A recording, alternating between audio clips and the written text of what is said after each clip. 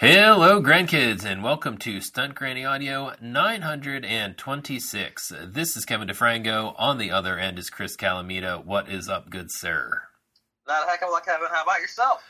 Whole lot of planning going on at Stunt Granny HQ at the current moment. None of those plans, though, revolve around WrestleMania. I have wanted to visit Philadelphia at some point, did not end up pulling the trigger this year. Yeah, Philadelphia in April doesn't sound like the most enticing. Even if WrestleMania is in town, and it's shaping to be a pretty damn big one. It definitely has a big look to it. It's easy to pick up on SmackDown here since we had the big press conference that you and Jeremy covered, and at least Eric and I talked about a little bit in passing. I'm sure you guys got a little more into it. Triple H makes a fairly rare appearance on TV here to lay out the course of action for WrestleMania. Yes, he did. He has, at this point, I will take everyone at their word that Roman Reigns versus Cody Rhodes for the Universal Heavyweight Championship is now set in stone for one of those two nights. That it's not going to change. People do not have to worry about that. The Cody crybabies can put in their pacifier and take a nap. And go night night. Their hero will receive his opportunity at the Undisputed Universal Heavyweight Championship. But we are left with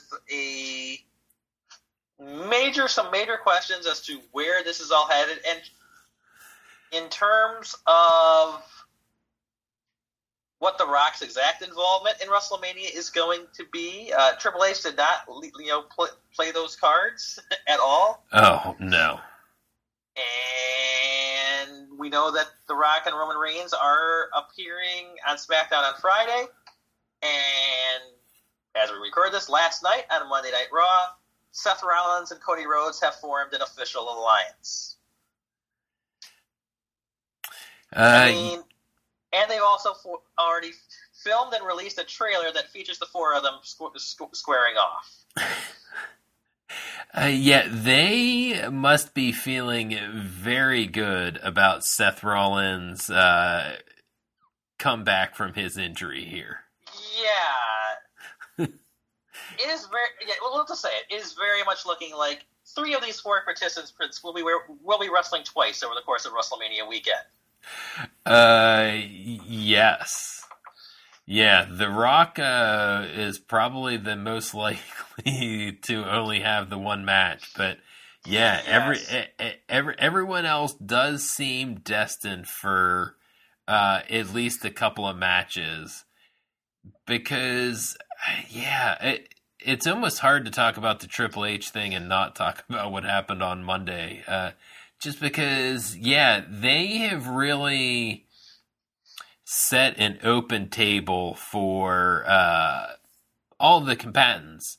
And, I guess the other part of the Triple H announcement was the Elimination Chamber for Seth Rollins. World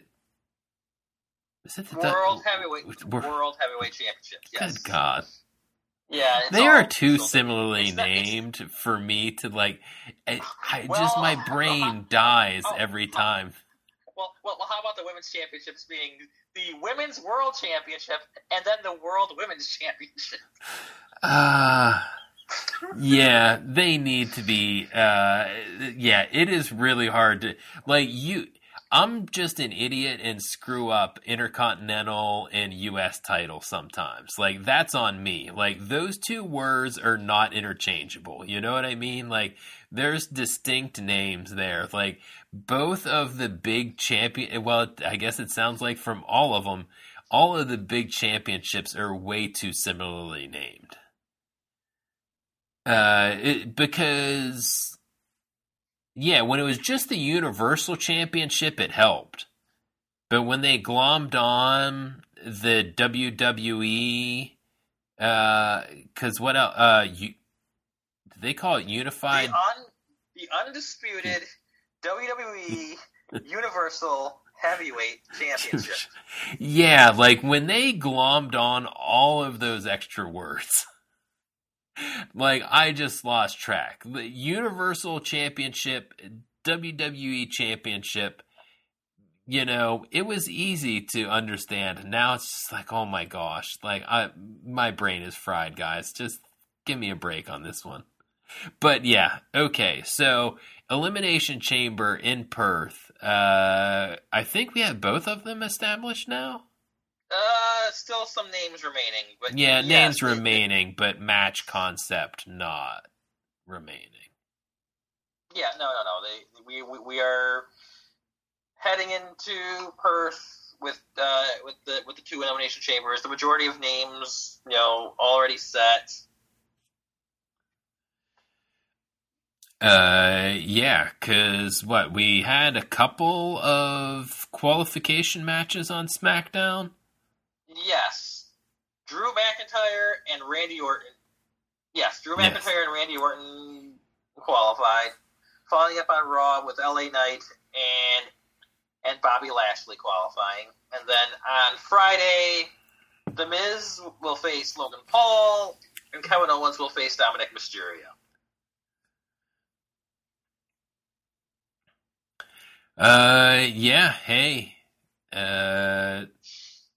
Are we seeing Kevin Owens, Logan Paul, WrestleMania? I think that's exactly. I think that's what that's where we're going. I mean, that definitely seems to be the direction. Get them both in the chamber. They can interact there, and then move forward with a match at WrestleMania. But you know what? Good call. They had a good match at the Royal Rumble. An actually well executed non-finish. They play very well off of. They've got great chemistry. They play well off of each other. So I'm definitely looking forward to them. Doing more with each other. It does feel like the man who's going to be left out. Well, the man maybe left out of the big picture. Maybe there will be more than one, but LA Knight. It's looking like his feud with AJ Styles is going to make it all the way to WrestleMania, but and it's just cause kind of an underneath match with no title at stake. Yeah, I mean, I wonder how many times they wrestled each other in TNA. There may not have been as much crossover as you think. I'm thinking it's pretty low. Because AJ left in 2013. Yeah, I think it was. Because he went with the mass exodus of almost everybody when they let Hogan's contract lapse, and Samoa Joe left about the same time, and a lot of the other stars left. Yeah, when they deemed that. 15 to 19 in TNA / Impact Wrestling for LA Knight. Now, did AJ do at least a few shots for Impact when he was in between? Yeah. Or did he just do ROH in New Japan during that period? Like some few indies. Yeah, TNA was 02 to 14, and then he popped in 22. 22?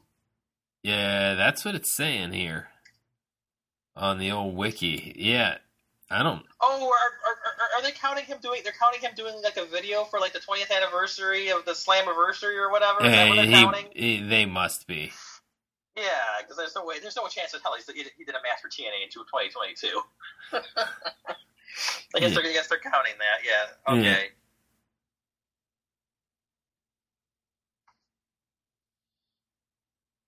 But yeah, no. I would say that those two have never actually, unless it was on some other indie, No, Yeah, right. they probably very rarely cross paths. So, it's like a fine match, but considering where LA Knight was like 3 or 4 months ago, it might be a disappointment for some people.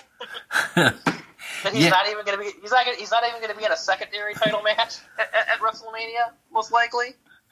Yeah, the man that honestly, I guess I thought would fall back to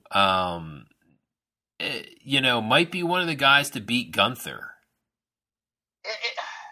It still might be possible, but I think if I had to guess right now, Sami Zayn's storyline might be more moving towards going against Gunther, especially since they're both still Raw guys. Because I think Jey Uso's getting screwed over. Jey Uso's not winning the title, and he's not. I have a feeling him and his brother are gonna have a singles match at WrestleMania.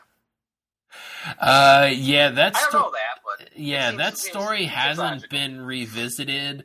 I did find it curious that was going to be a Raw match. Yeah, it feels like it's more the setup for something else. I mean, I guess there's a possibility that LA Knight could end up in something with Raw's Intercontinental Champion, but I don't think so because they've already got this thing with him and Styles set up. Now, the person maybe who seems to have no clear path heading into Randy Orton, I just spoiled it. In WrestleMania, even though he's in the Elimination Chamber, he gets his wins. Randy Orton does not seem to have a clear path for WrestleMania. That's interesting. Yeah, because what is Drew McIntyre the odds-on favorite right now? I would say Drew McIntyre is the odds-on favorite. I don't think Randy and Seth makes a ton of sense. I mean, they're both baby faces unless they're going to turn one. Because if Seth's going to essentially be having 2 different feuds going on at the same time, it probably makes more sense to interject McIntyre into everything. Oh, yes. Yeah, I mean, he's already there. So he's only going to help out. Yeah, I'm fairly certain he's going to win the Elimination Chamber. I guess Randy Orton would be my second choice based on who's in it so far, and that we simply just expect Logan Paul and Kevin Owens to win their Hall of Fame matches on Friday. Yeah. I mean, I think that's some pretty solid logic as far as. You nail down another WrestleMania match with Owens and Logan Paul.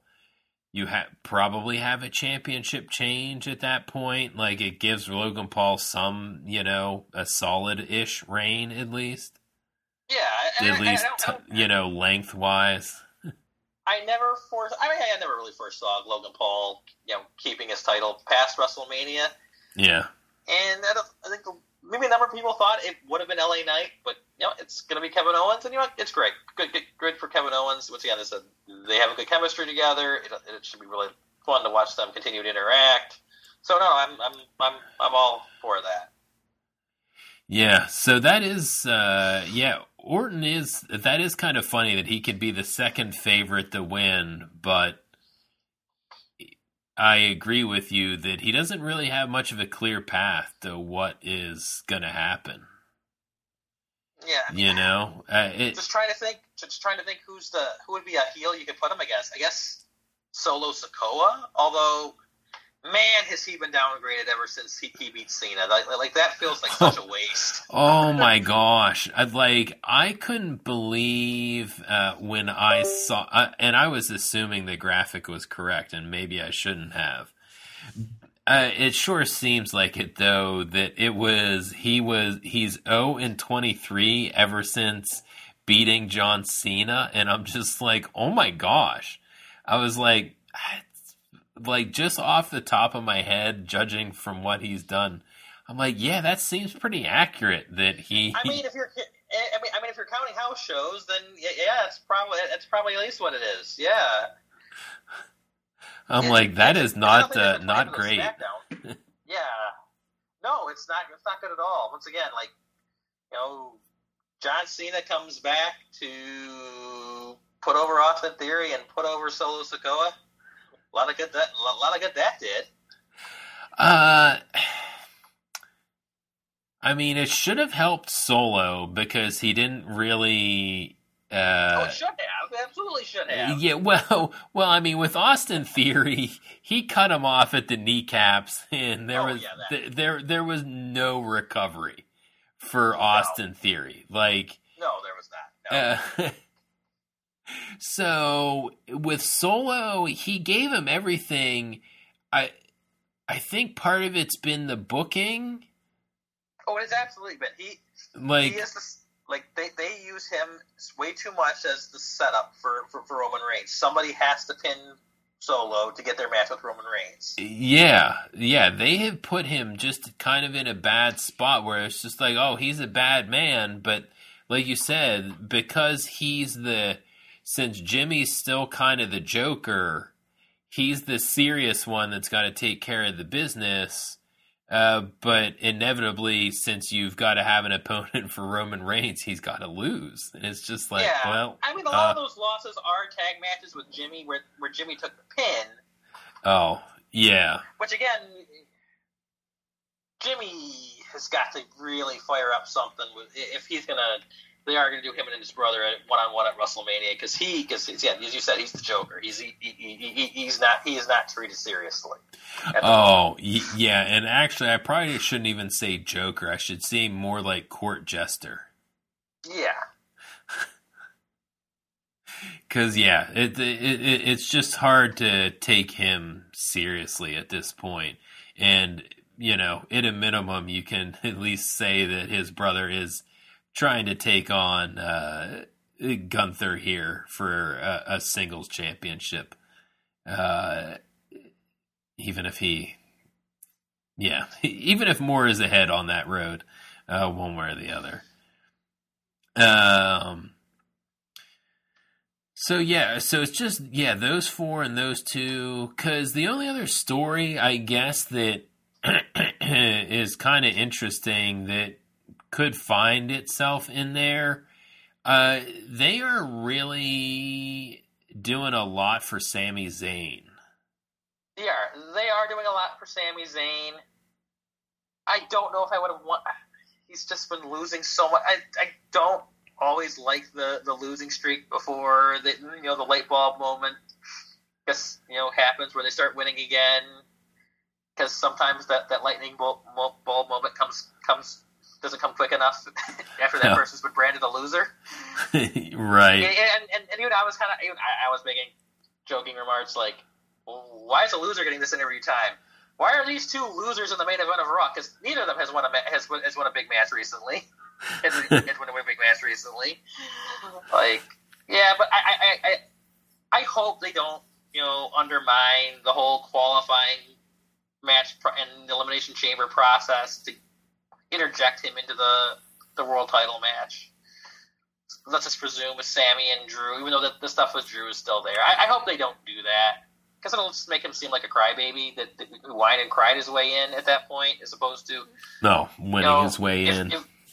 As opposed to, and then put him against Gunther. Gunther's obviously without an opponent right now. The rumors had his original opponent as being Brock. I mean, there's no real replacement for that match and what it would have meant and all that. But if you want to do if you want to do the underdog story, you want to do the granted, Sammy's been an Intercontinental Champion before, so it's not like the big one. He has never won before. Oh, but right. Beating Gunther is something no one's done before, so you can set him up for that. I think that's probably the way they should go, because as I said, I don't want to see them try to crowbar him into a triple threat or something for the world title after he lost. He lost his shot. That's it. That's all. It was clean. It was clean in the middle. Do another babyface. He has no argument for being screwed here. If he hadn't had a match with Seth already, it would be a lot easier to make that argument. But unfortunately he did, so it makes it really, really hard to make that. Yeah. So, I'm trying to think of who else is involved around that elimination chamber, but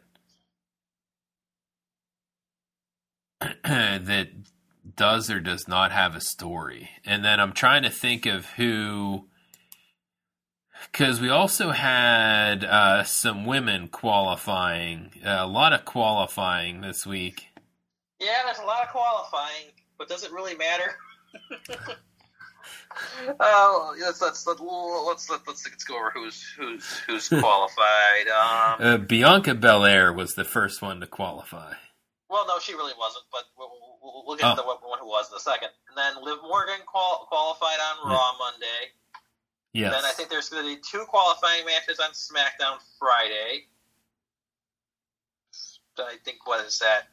Shotzi versus Tiffany and Naomi versus Zelina? Do I have that right? I believe you are correct, sir. Okay. But the part where I say, what does it matter, is we are so obviously already promoting Becky Lynch versus Rhea Ripley. What is the fucking point? Yeah, this one, there is having a favorite in a match, and then, like, you've got to be drunk to be actually betting on someone else to win this match. Yeah, no. Yeah, the way they're doing it's like they already want to have Becky, in the spotlight. Someone already made mention that Becky and Rhea have already done a face-to-face in front of a WrestleMania banner that they're taking a still photo of. They already got their shot for all the graphics. Yeah. I mean, those two have been crossing paths slightly more recently. So, it's kind of been out there. And also, Becky cut a hell of a promo this week, too, which, again, just indicated that this seems like a foregone conclusion. Like, of all foregone conclusions. Yeah, it's a strange decision, but that's how they're doing it. I mean, whatever. They know that this Elimination Chamber thing is just something they have to get through at this point. Yeah. I mean, I do think that they set it up about as well as they could, with having Nia Jax as Rhea's opponent, because no one was going to cheer her, even if it was in the United States. I don't think. Right? No. That's kind of the point of the whole thing. The only other person who's got a hook, a story with Rhea Ripley is Liv Morgan, but it just doesn't feel like it's time for that. There's just no moving Becky Lynch out of this match. No, there isn't. I mean, there just isn't a bigger name. Like, maybe there's some comparatively big names that you could go with. But, I mean, how many months have we been talking about how they've managed to avoid this feud? Yeah, no. At least 6 months. Yeah, no, it has to happen at this point, yes. And then, Liv, you can find your 73rd tag team partner to go after the tag belts, I guess. Yeah, I don't know how long her revenge tour is going to go on. Yeah, because Rhea Ripley is basically on the verge of becoming a babyface. They just have to get her through this Becky match, basically. She's not even really appearing with the Judgment Day anymore, or particularly Dominic. That definitely feels like a conscious decision to keep her more away from them than with them. Oh yes. It feels like the Judgment Day will also likely maybe cease to be a thing, in fairly soon into the post-WrestleMania landscape. Yeah, there isn't a whole lot. I guess it was kind of funny that they tied themselves together better than they had this week. At least the male portion of Judgment Day. Yeah, the four of them are locked in sync right now, but they are locked in sync in a solidly mid-card feud, or maybe multiple mid-card feuds, you would call it, because you still have Pete Dunne and Tyler Bate getting the title match in Perth. But yeah, I mean, this is the Judgment Day's time in anywhere near the main event scene appears to be over, even though Damian Priest still has that damn briefcase and he seemingly has no intention of ever cashing it in. Yeah, the fact that gentleman has not cashed it in, despite Seth Rollins clearly being injured, is a real head scratcher. Yeah, no, this is getting stupid at this point, and and the Judgment Day is just, when over the fall when he was teasing it like every week and all that, the Judgment Day of course was solidly in the main event scene on Raw, and they have just been tumbling ever since seemingly, and they're feuding with the Miz, R-Truth, and DIY for fuck's sake. Yeah, not. It'll keep you on TV, but if you want to be in the main event, not going to help you. Yeah, no, and maybe Miz and Awesome Truth is going to give me the team to unseat the champs. Oh man, who did not have that on my bingo card for this year, that the Awesome Truth would be back and would be strong contenders for the tag team championships. Yeah. But no, once again, this whole thing with R-Truth it's been a lot of fun. The stuff they did on Monday, though, wasn't a huge fan of it, and JD doesn't need to be beating anybody in a singles match. He sucks. He doesn't deserve a job. I hate him. Well, that was definitely one where I'm like, if they want to have him as a useful part of Judgment Day, he needed that win. I guess so, yeah. I guess so. Yeah. So I mean, he's in the same spot that a lot of honestly, that Finn Balor's in. Like, Finn Balor, though they have presented him a bit better, a lot of those guys that really carried the black and gold NXT banner. Yeah, I mean, they found themselves just in the tag team division on the main roster. Just they can't find an opening for them. I mean, you already talked about DIY, Pete Dunne, and Tyler Bate on that list also. There's a real cap to them. I don't see any of them really getting much anywhere on the main roster, like further than they really are at this point. No. And there really isn't a place for them any further. So yeah, like I JD needed the win, but I don't know how high in the pecking order that man will ever really be. No. Yeah. Never, no. I don't think it'll ever be very far, no. No. So, yeah. Yeah, I guess if you wanted to get a tag team match out of this, you needed to have something like that happen. Yeah, from a storyline standpoint, yeah, it's fine. on this Truth things, it's pretty over.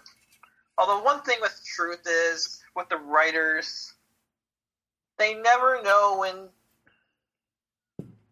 to stop with Truth. Like, they never like when something is just stupid, and not funny. Like him mistaking DIY for DX. Like, that was just stupid. Like, I didn't even get a chuckle. No. Yeah.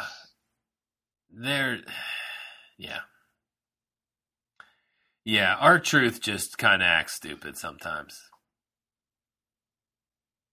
And I don't know. Yeah, there's a border, and it really shouldn't be crossed. But unfortunately, they dip into that territory more than they should. Because I was gonna say somehow we got away. Did we get from the women to the tag team division somehow? Yes, we did. Okay. Just wanted to make sure that I was remembering things correctly. Because I was trying to think of what else, or who else. Because, I mean, I know that we talked about Liv Morgan. Bianca qualified? Yeah, Bianca not qualified. A surprise. Yeah, not a surprise.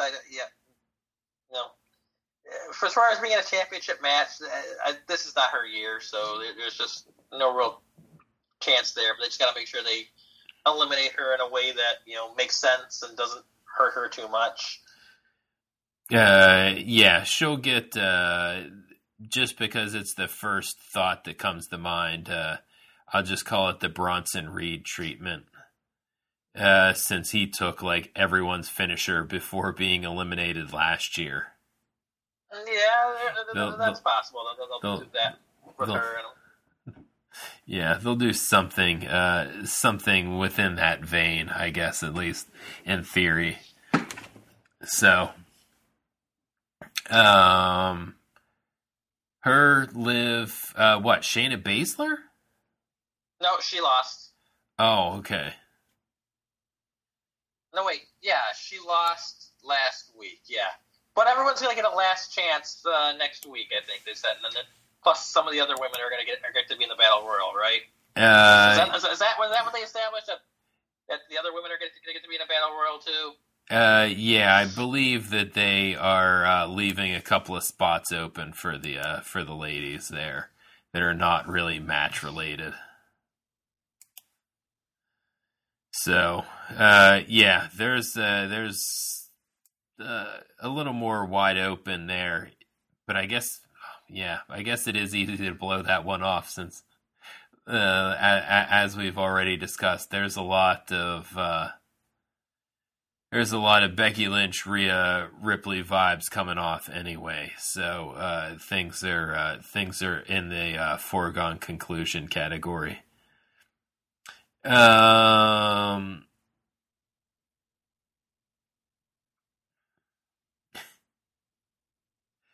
Just because I'm seeing it a little bit later in the timeline here, and we didn't really talk about it. Are you as amazed by the Rocky Sucks chants as I am? That they continued this week during Cody Rhodes' promo. No. I don't think they surprised me.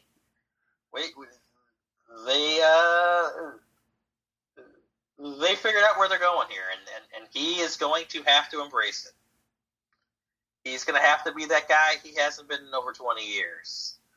It should make for a fun ride. I mean, I don't know if today's fans are ready for it. If he's that motivated and maybe a little really pissed off, the things he could say about Cody Rhodes and Seth Rollins.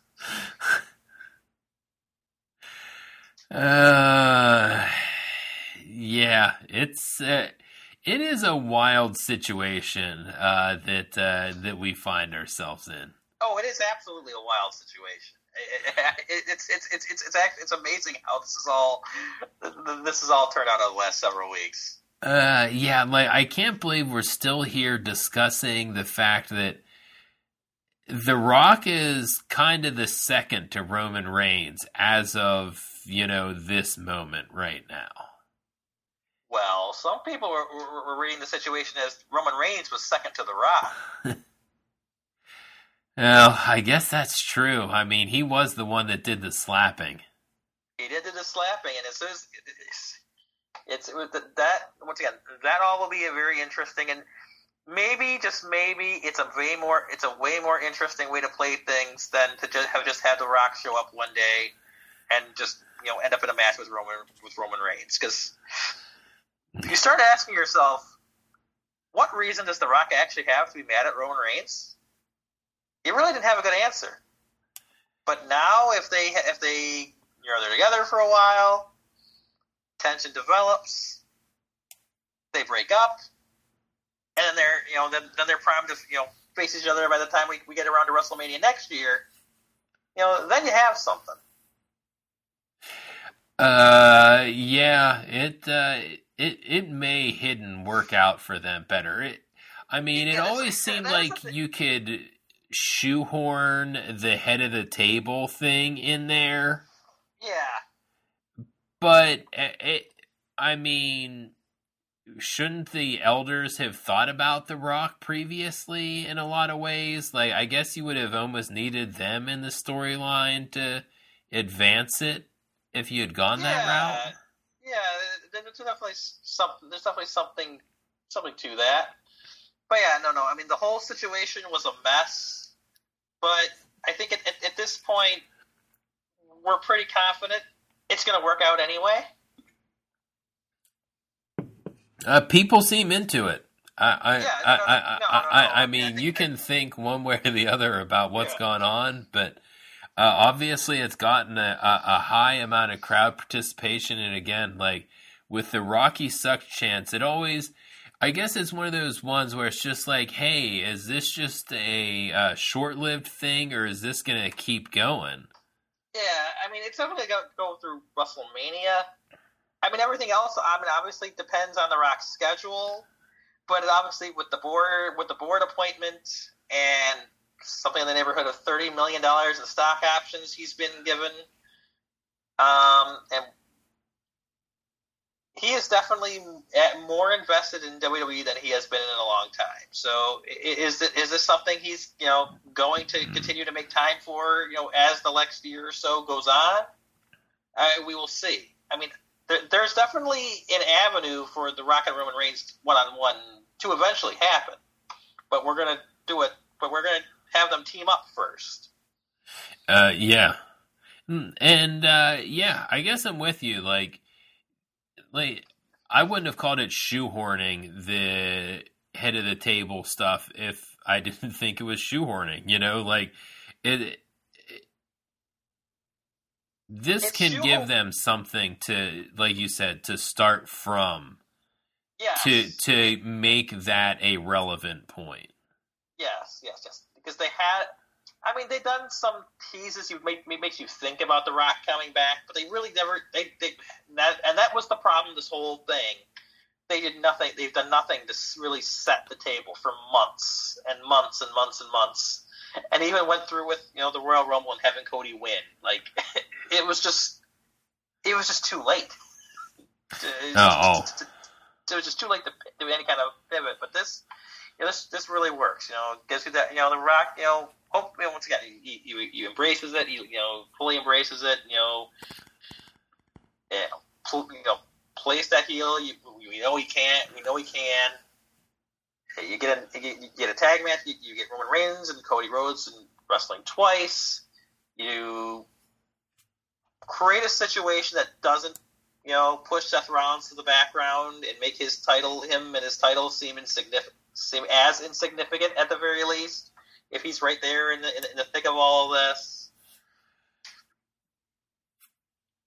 Yeah, they might have, and I guess that's the other interesting twist this week.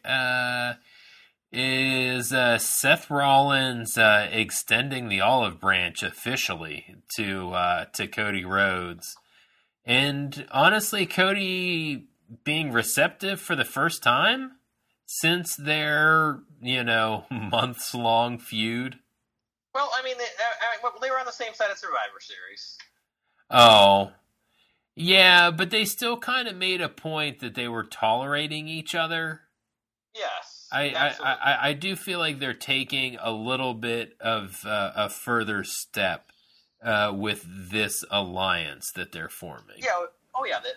They absolutely are. Yes. It really feels like they're completely on the same side here. Yeah. It's it's remarkably well done stuff, and once again, they really allowed. Not that Cody was a beta or anything, but they really allowed Seth to be the alpha on Monday, and he desperately needed that. Oh.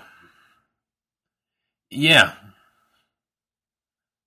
Yeah, especially, I mean, he definitely looked like the biggest dork at the press conference.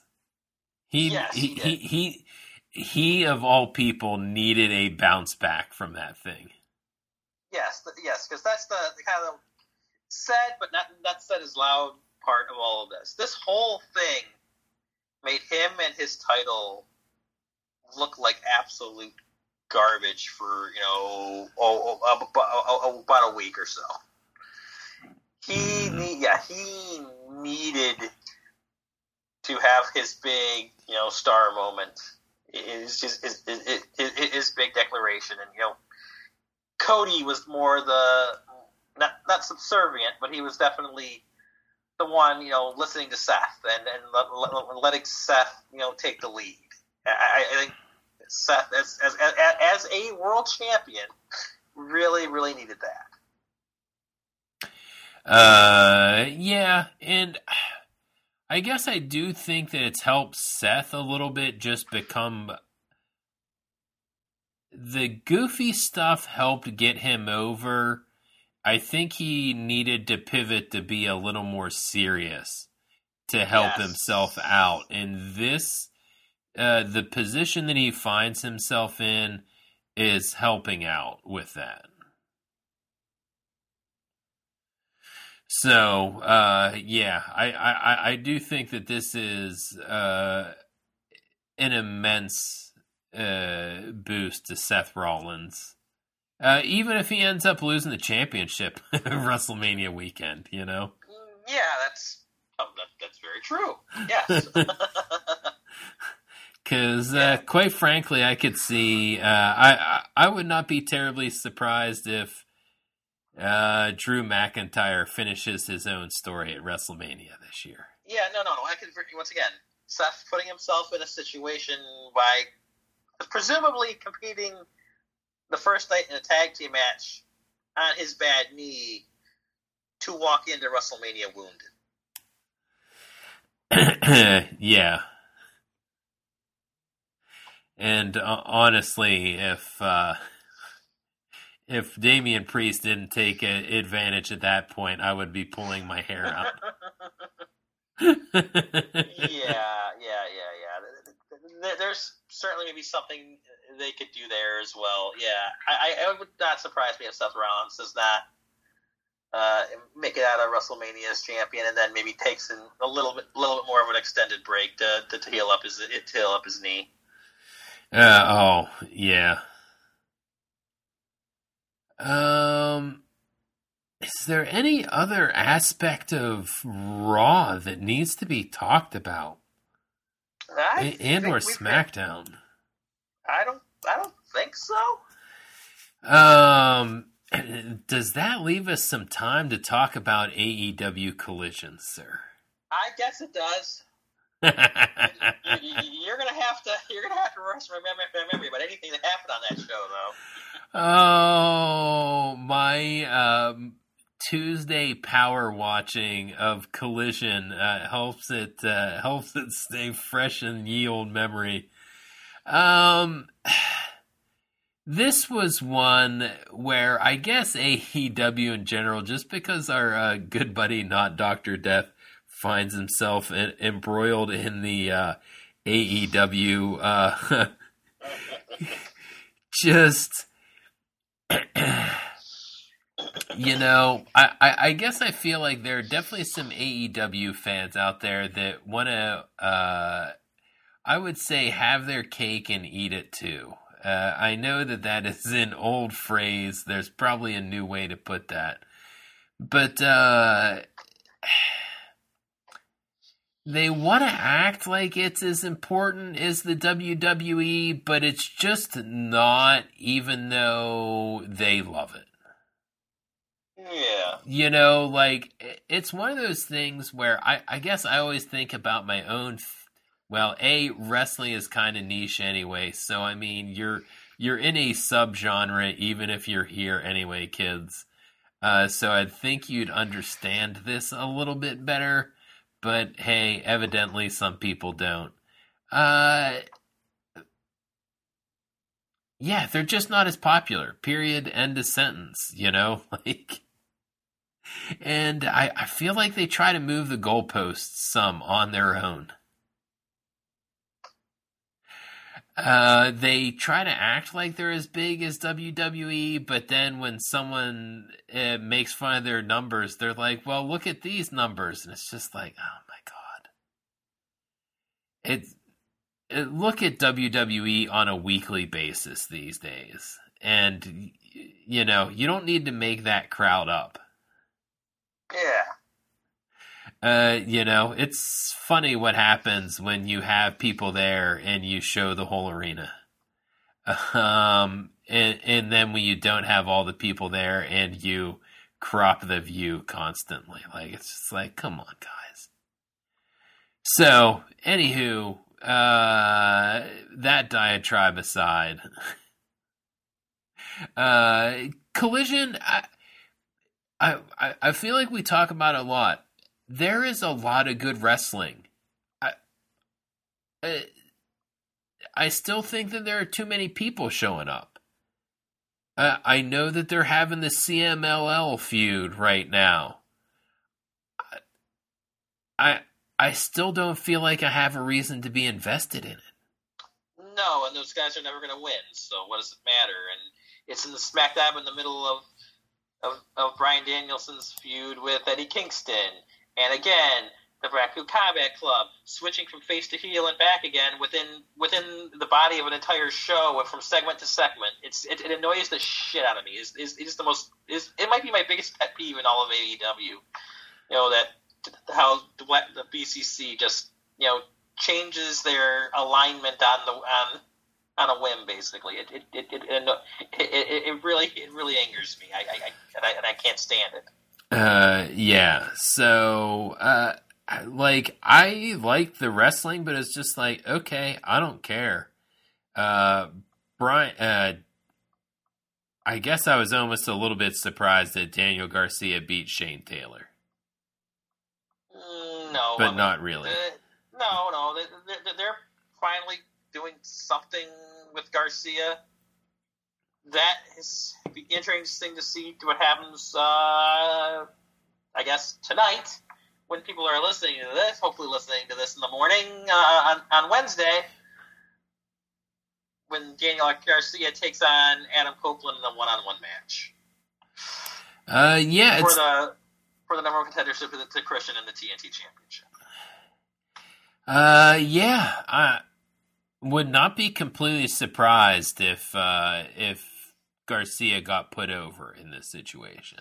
No, I wouldn't, because you could conceivably have Garcia beat Christian for the TNT Championship before Revolution, and then still do some kind of gimmick blow off for Adam Copeland and Christian Cage at Revolution, because they've never needed the title involved for their feud.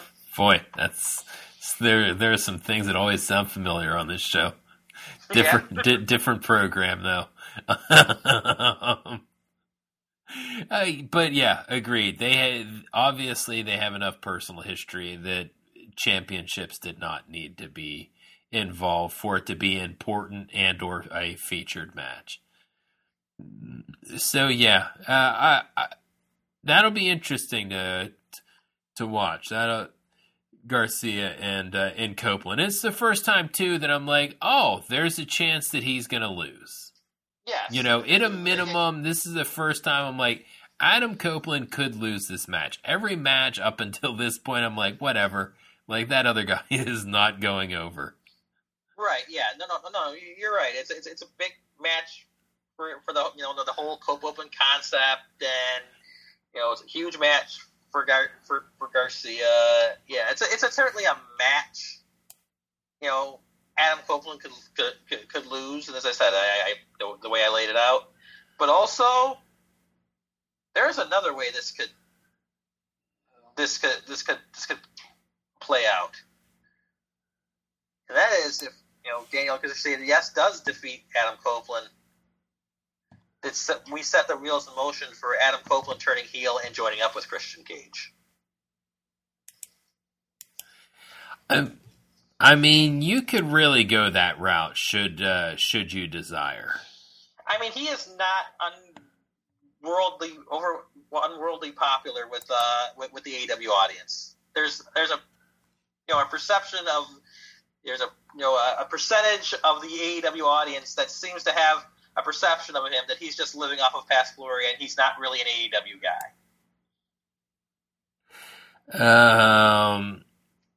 Yeah, I don't know if the family needs.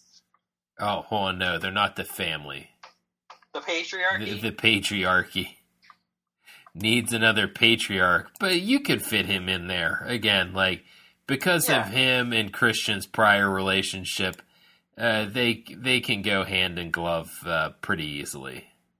Yeah, they really could, yes, and it can kind of play into the whole, you know, these whatever section of the audience who believes that, you know, Copeland just does not fit into AEW. What? Sorry, I was research.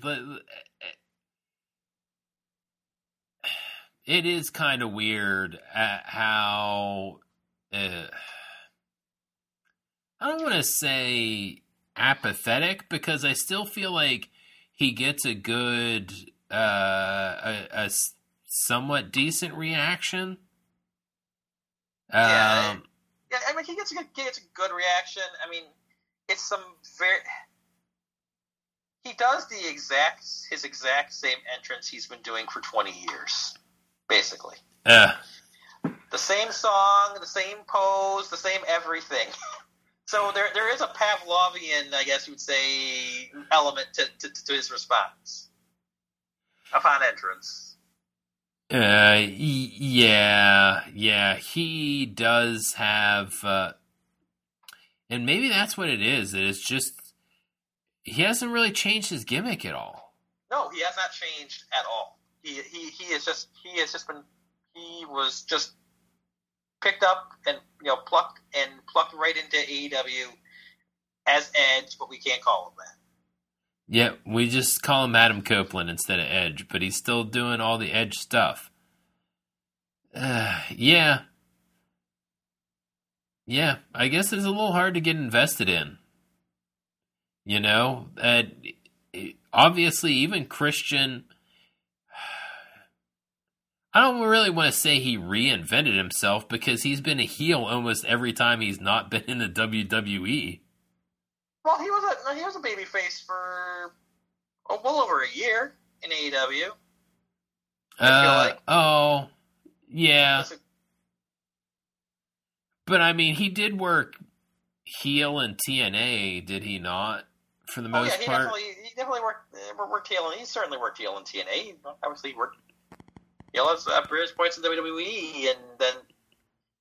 But I mean, this is obviously he's certainly created a new character for himself as the patriarch, or the what does he call? That's not the patriarch. They're the patriarchy. What does he call himself? Father of the Year, but there's something else. Oh, I forget what it is. So, and I don't think I have that. Oh, no, he didn't really make an appearance this week. No, he did not. So,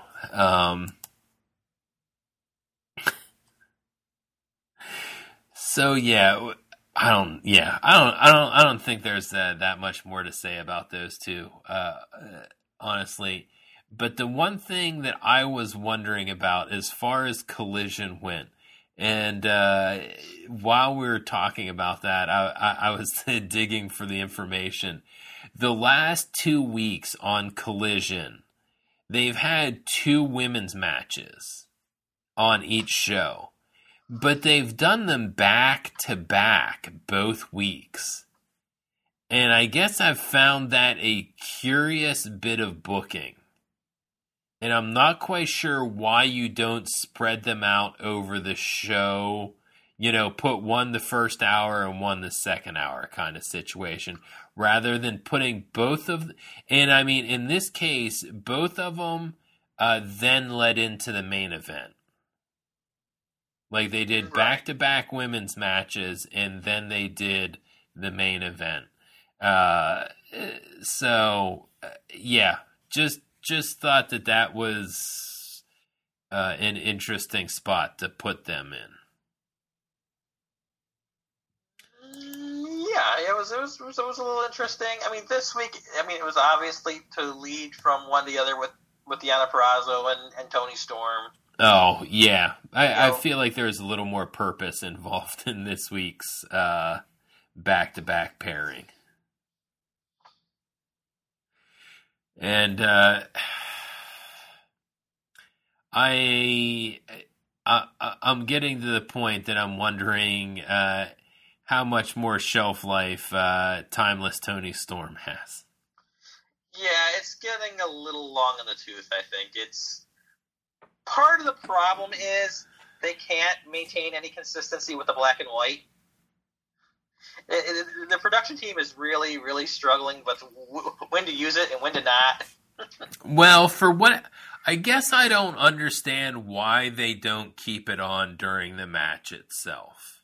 Yeah, that's probably a little too much to have it on during a match. Because then during her actual important pay-per-view matches, do you have those in black and white too?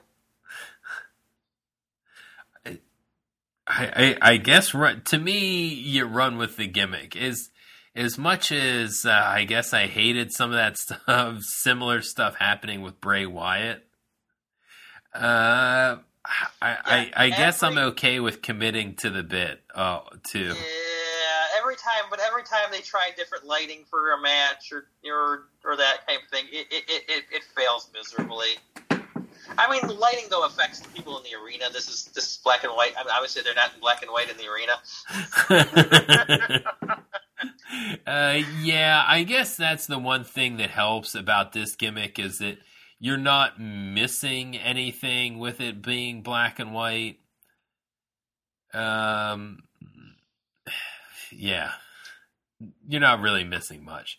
You're still seeing the wrestling action, so. Yeah. But yeah, there's only so much you can do with this gimmick.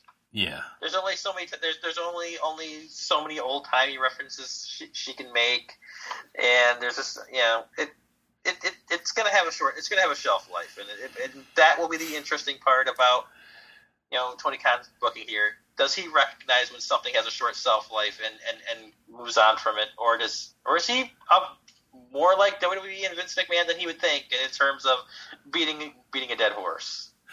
Yeah. And then one other thing that struck me about this week was that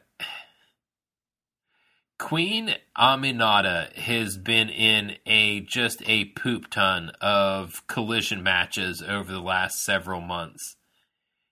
And I feel like that's one of those missteps that AEW's had, where they introduce these new women, they get on TV a lot, but they also lose a lot. Kevin, I've got news for you. It's not just the women they do that with. Well, fair enough. I'm still waiting for the real follow-up to Shane Taylor taking Jon Moxley to the limit. It's not coming. I guess that's part of the reason why I was surprised that he lost it. Especially since, didn't they mention that Taylor officially signed with AEW this past week? I think something. It was the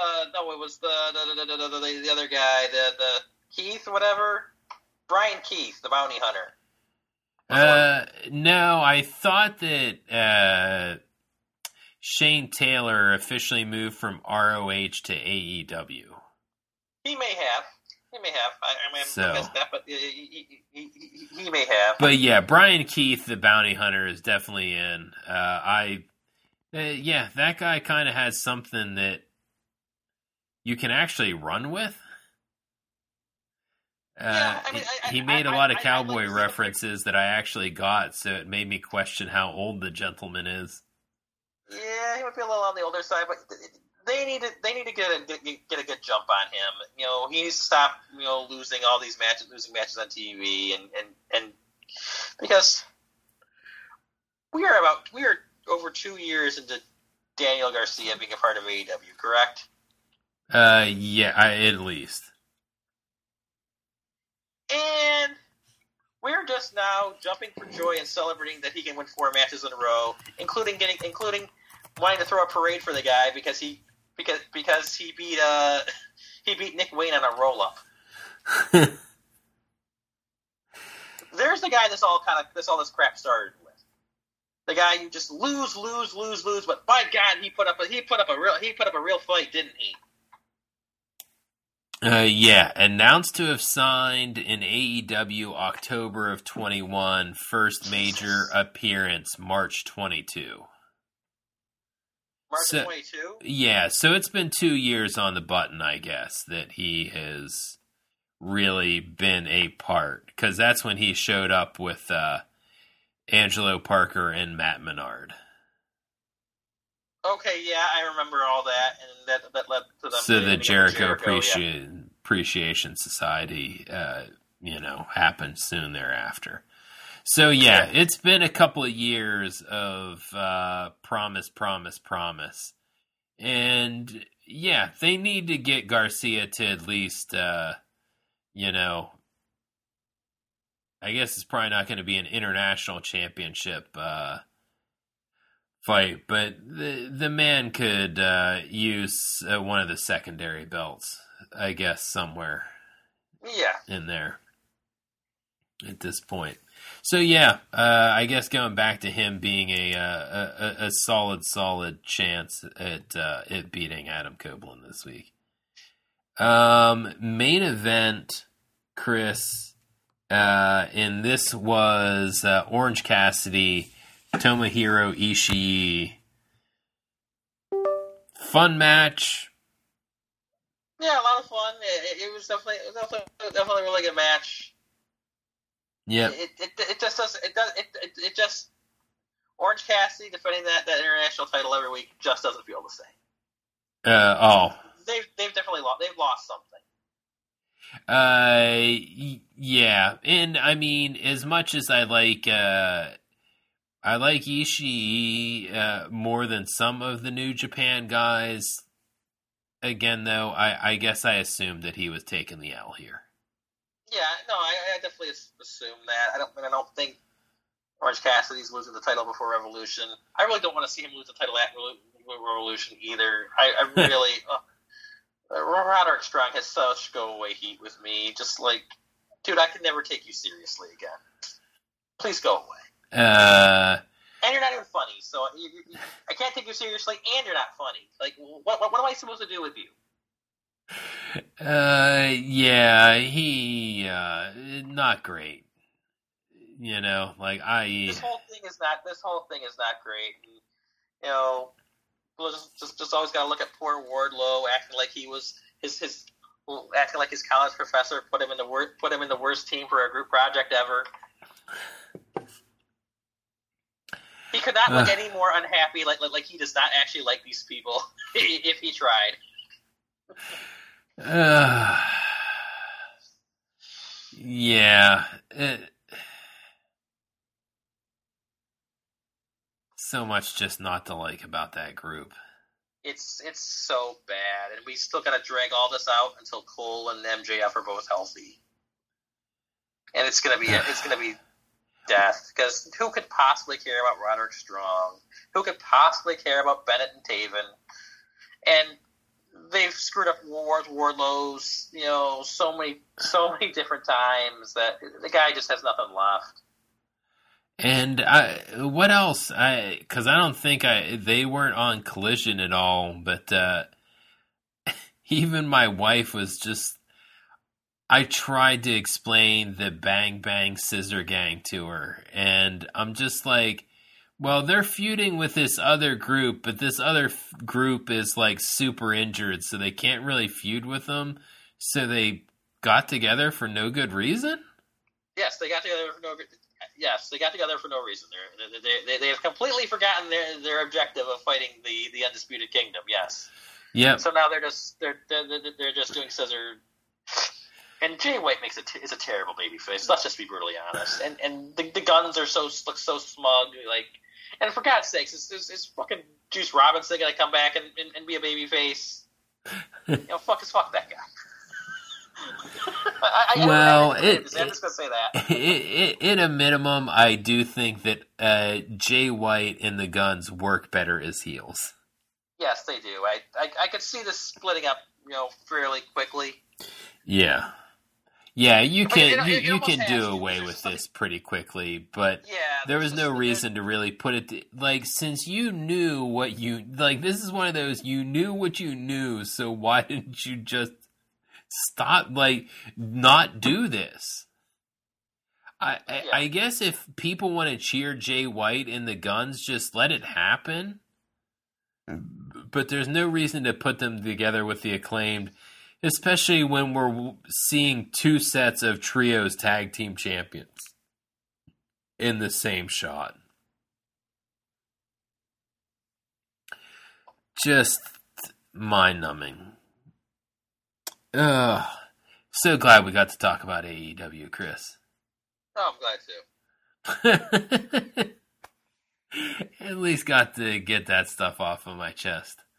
Anything else to cover before we hit the old dusty trail here? No, I think we're pretty good. Okay, should one find themselves in Lexington, Kentucky, which is where Raw was last night? I was not in town for Raw, but I did pass through about a year and a half ago. Mirror Twin Brewing is one of my favorites. I've stopped in there a couple of times when I've been in the Lexington area. They always provide a bunch of very good beer. This one is Blackberry Eclipse Monster New England IPA with Eclipse hops and blackberry, 7% ABV. It has a nice mild hoppiness to it, and the blackberry really stands out, so it gives it a little bit of a sour quality without doing any of the sour work, since it's an IPA. It just gives it a nice sour note that plays against the hops. So should one find themselves in Lexington, Kentucky, or in the general Kentucky area, if you can find some Mirror Twin Brewing, high level of suggest from at DeFrango11. He is at Stunt Kelly. The brand is at Stunt Granny. Rate and review us on Apple Podcasts. Download us at any number of locations, whether it's Spotify, iHeartRadio, or Amazon. Have a good night, grandkids. Later.